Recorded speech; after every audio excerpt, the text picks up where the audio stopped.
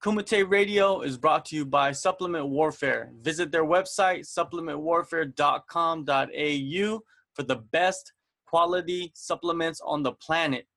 Use coupon code Kumite Radio at checkout to get 10% off of all orders. If you're trying to get sexy for the summer, if you're just trying to flex on fools, visit supplementwarfare.com.au for the best supplements in the world. Use coupon code Kumite Radio at checkout to get 10% off and support the podcast. Joining me right now on Kumite Radio is Janae Harding, Bellator featherweight. What's going on, Janae? Nothing much. What's going on with you, man? Nothing much. The first thing I want to talk about is your last fight. I talked to you before that fight. Bellator 199, you went to San Jose. You dropped the decision. Coming out of that fight, what was your mindset moving forward? Obviously it was a bit initially hindering. It was such a big opportunity and such a lot of pressure going in to your Bellator debut and such a big promotion, and not coming away with the win was a little bit disheartening. But it was just kind of like most of my losses, it's always more motivation to come back stronger and that cliche, I guess, of proving yourself next time. But just more in a critical way of what I did wrong and what I really should have worked on for that camp and for the fight in itself. It was such a big jump in promotion. I mean, going from Australian promotions and fighting in Hong Kong and kind of smaller shows to such a massive, large jump where you've got 50 Cent in the crowd and crazy stuff like that, and you're traveling halfway around the world. All of that taking into account, it was a bit of a shock almost when I got in there, and I thought at the time I was taking it in my stride. I mean, we're in San Jose, everything's happening, it was such a busy week. But then when I actually got into the cage and walked into the cage, I was very step back, I guess, and oh shit, there's at least 10,000 people here and it's crazy. And I think that in itself, taking that into my next fight will make a massive difference, and it'll be so much more beneficial for me now that I've got that experience behind me. Since that fight, you've been spotted in Asia and Europe. Did you feel the need to take a break and travel around? Kind of. It was almost I was living on the Gold Coast at the time, and I did my camp here in Sydney. And I was bouncing between the two a little bit, and then I was just after that fight, I didn't want to blow out, and I didn't want to kind of stop training and everything. And I find on the Gold Coast, I will end up working and stuff like that and trying to earn money, and it kind of stops me from training full time or at least twice a day and stuff like that. So heading over to Asia was probably the best option for me to keep my weight down, keep in shape, keep everything going, and kind of keeping the momentum. And it really did do that. I went back to Tiger. I can train 2-3 times a day, whatever time of the day I want, and it's always super beneficial to be living in that kind of environment, eating healthy and being near the beach and chilling out, and it was kind of well earned. And then went over to the UK, and fortunately for me, I've kind of set up a good network over there as well that I can sort of do the same thing. I've got a conventional gym, then I've got an MMA gym, and I can bounce between the two, and I can really just keep that flow going. And I from my fight in May, I hadn't really fought previously since May the year before, so it had been a year of me going kind of up and down in my training a little bit, full time, not full time, full time, not full time, kind of casual. And to travel for me in the last 6 to 8 months has been more beneficial for ongoing training and everything like that. After that travel, you went back to Australia, B2B Fight Night. You dipped your feet into the boxing a little bit about a month ago. How was that experience? Yeah, it was heaps of fun. Heading over to Melbourne, getting to know a lot more of the boxing promoters and that boxing world. It's such a so different to MMA. I mean, everyone would think all combat sports kind of coincide, but they really don't. Muay Thai to MMA to boxing, it's just whole different communities of different people. And we know bits and pieces, but it's until you kind of get in there, you really realize that you're sort of an outsider, I guess. But it was heaps of fun. I love boxing. I love throwing hands. That was my fourth professional boxing fight. So um, I've done it a couple of times before, and I've always enjoyed it. And having that kind of, I guess, like lack of fear of getting taken down, and you can really just isolate the hands, and you can just like go for it is really good. And she had a lot of kind of rep behind her, being a Collingwood AFL player and everything like that. So she had a massive backing, and it was good exposure for me and everything like that. And yeah, I think I surprised a lot of people on the night, and I came up a couple of weight divisions. So yeah, the experience was awesome. I really enjoyed it. I saw you working at Logan Boxing Gym, which means that you were just focused on boxing. For how many weeks was your camp? All up, because I was literally on the way back from the UK. I was like in one of the airports when they messaged me. I was meant to fight Taylor in August and July, but they kept pushing the show back. And I was in Phuket at the time, and they were going to fly me from Phuket, and that was going to be all sweet. But then they kept pushing the show back, and it was really annoying for me because I couldn't stay in Asia for that long because I had other places to go. And so then when I was coming back from the UK, it just so happened that they messaged me that she was ready for this particular date, and it worked out for me. I had about 3 weeks all up, and yeah, I was just boxing between Heartbreak and Logan Boxing. I was just kind of like just doing hands the whole time, mainly for the gas tank of boxing because of those 2-minute rounds. But I also kind of enjoyed, like, I think I rolled like twice or something during the camp, but just to like keep my brain active and not fizz out too much on the hands. But yeah, mainly just boxing. Was it difficult to get Bellator to allow you to box? Not really, because like it's mainly just like if they don't have anything for me, and we've been talking about my second fight with them for a long time, and it's kind of just kept getting pushed back a little bit, because they had so much going on, which is fair enough. So it was just kind of like, oh, I'm gonna box since you guys are taking a little bit longer than expected to get me back on. And then as soon as I sort of took that boxing fight, I then got matched up with Sunit, and it kind of ended up like being one of those things that I'll jump out of that boxing camp and straight into the MMA camp. But it worked out perfectly where they were 5 weeks apart, and I could comfortably do that without injuring myself and everything. So it was kind of good. How was that transition from having a boxing camp to an MMA camp? Yeah, it's always like totally different round times, totally different fitness, and obviously you're incorporating a lot more than just boxing.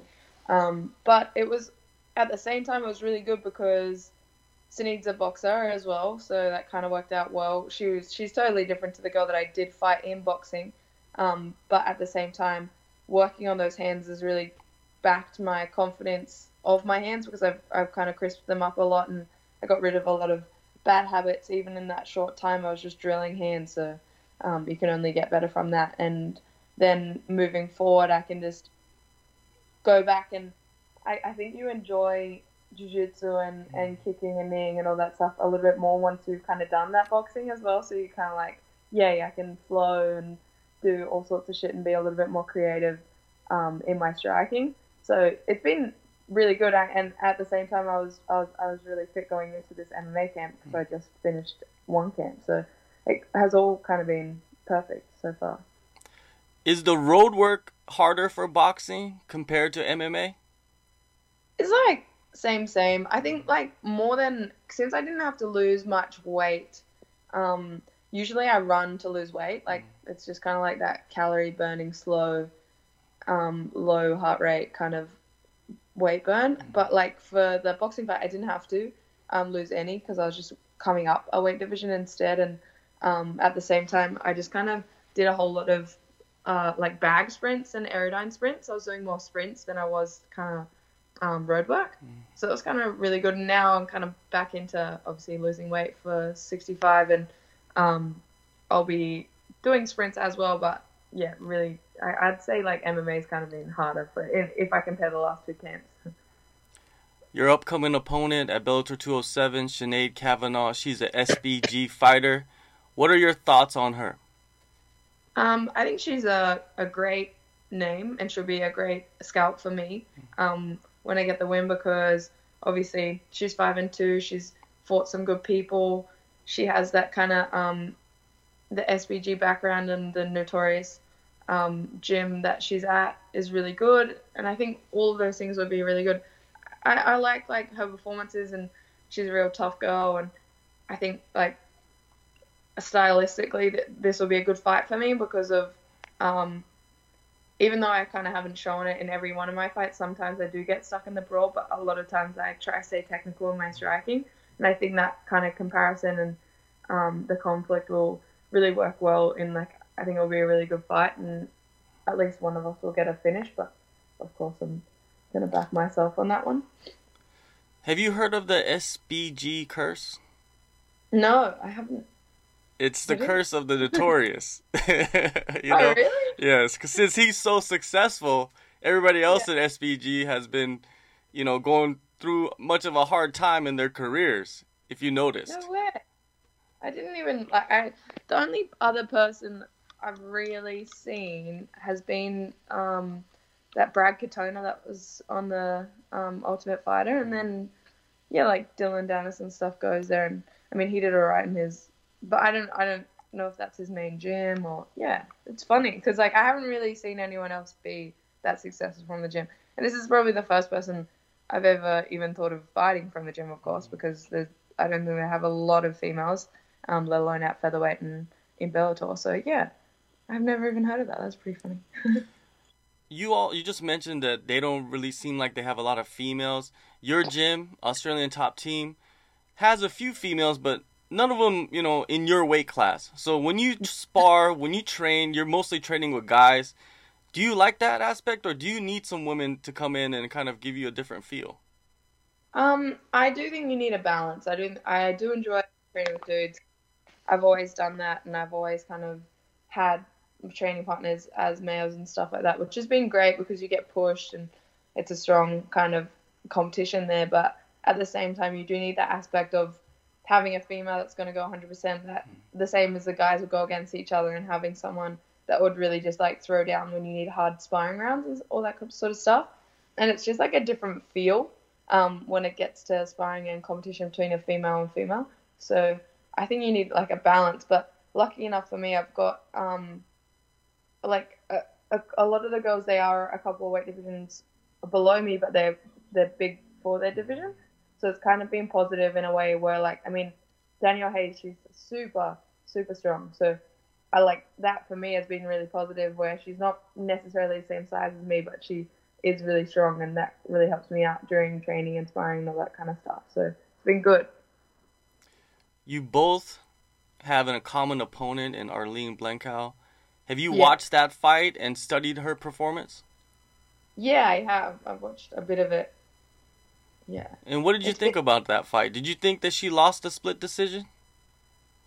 I don't know. I think it was close, and it depends kind of what angle you're going to look at it. But the fact that it even went the 3 rounds, I think for both of them, they probably could have finished it, both of them. Because, I mean, I know Arlene has a lot of power in her hands, and then so does Sinead. So it's kind of I feel like they both got caught in the brawl of each other's kind of game at the same time, but nobody was really prevailing. So it's hard, I think, for a judge's point of view, it's hard to find a standout when it comes to a fight so close like that. And when you get caught kind of in that back and forth, and nobody's really coming out of the exchanges too better or worse. So it's sort of, it's a funny thing, but yeah, I know it's definitely close, but I think Arlene's overall athleticism and everything was probably a lot better, and just because she's such a experienced athlete and she's kind of done so much more. So I think for her to have them fought for the title and stuff, I think that's worthy at the same time. So I'm not necessarily mad at the decision. Kavanagh, she is tough. She comes forward. She throws hard. Is your goal to, since you've had so many close fights, and your last fight was close, even though it was a unanimous decision, a lot of people that watch the fight, they know that was a lot closer than what the judges saw. Is your goal in this fight to kind of have a dominant performance go in there and finish it and have no questions? 100%. Just changing it up and like I said, kind of like not, even though I haven't shown it, like just not getting caught up in the brawl, even though I can take punches and I've got a hard head, like that shouldn't be my kind of overall strength. And I know that I'm a lot better than my performances and what I've shown. So I definitely want to go out there and be a lot more technical and a lot more dominant, not just in the way of striking, but in like cage control and footwork and movement and all these kind of things that I've been working for so long that I definitely stunted, and especially in that last performance because of the step back of being in a big promotion. I think that really hindered the amount of creativity I made and the amount of problem solving I did during the performance. So for this one, it's a totally different mindset, and I think I'm on a much better track to just really back my gas tank as well for being able to do all these things and being able to really be creative and move around. So yeah, I'm looking forward to showing a lot more. That's for sure. With the women's division, the women's featherweight division in Bellator, it's pretty much the shallowest division in MMA, right? It's not in a bad way. It's just there's not that many women out there that are featherweights. Yeah. What are the benefits of having the least amount of bodies in your weight class?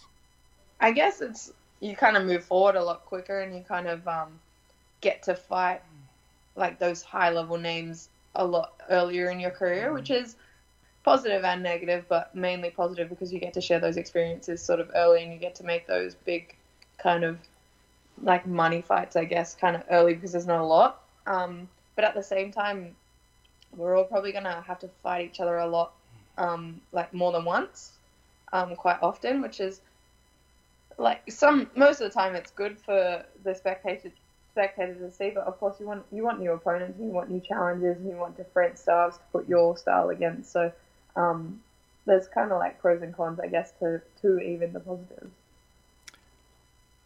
Your last fight was in San Jose on the West Coast. This fight, Bellator 207, is on the East Coast in Connecticut. Yeah.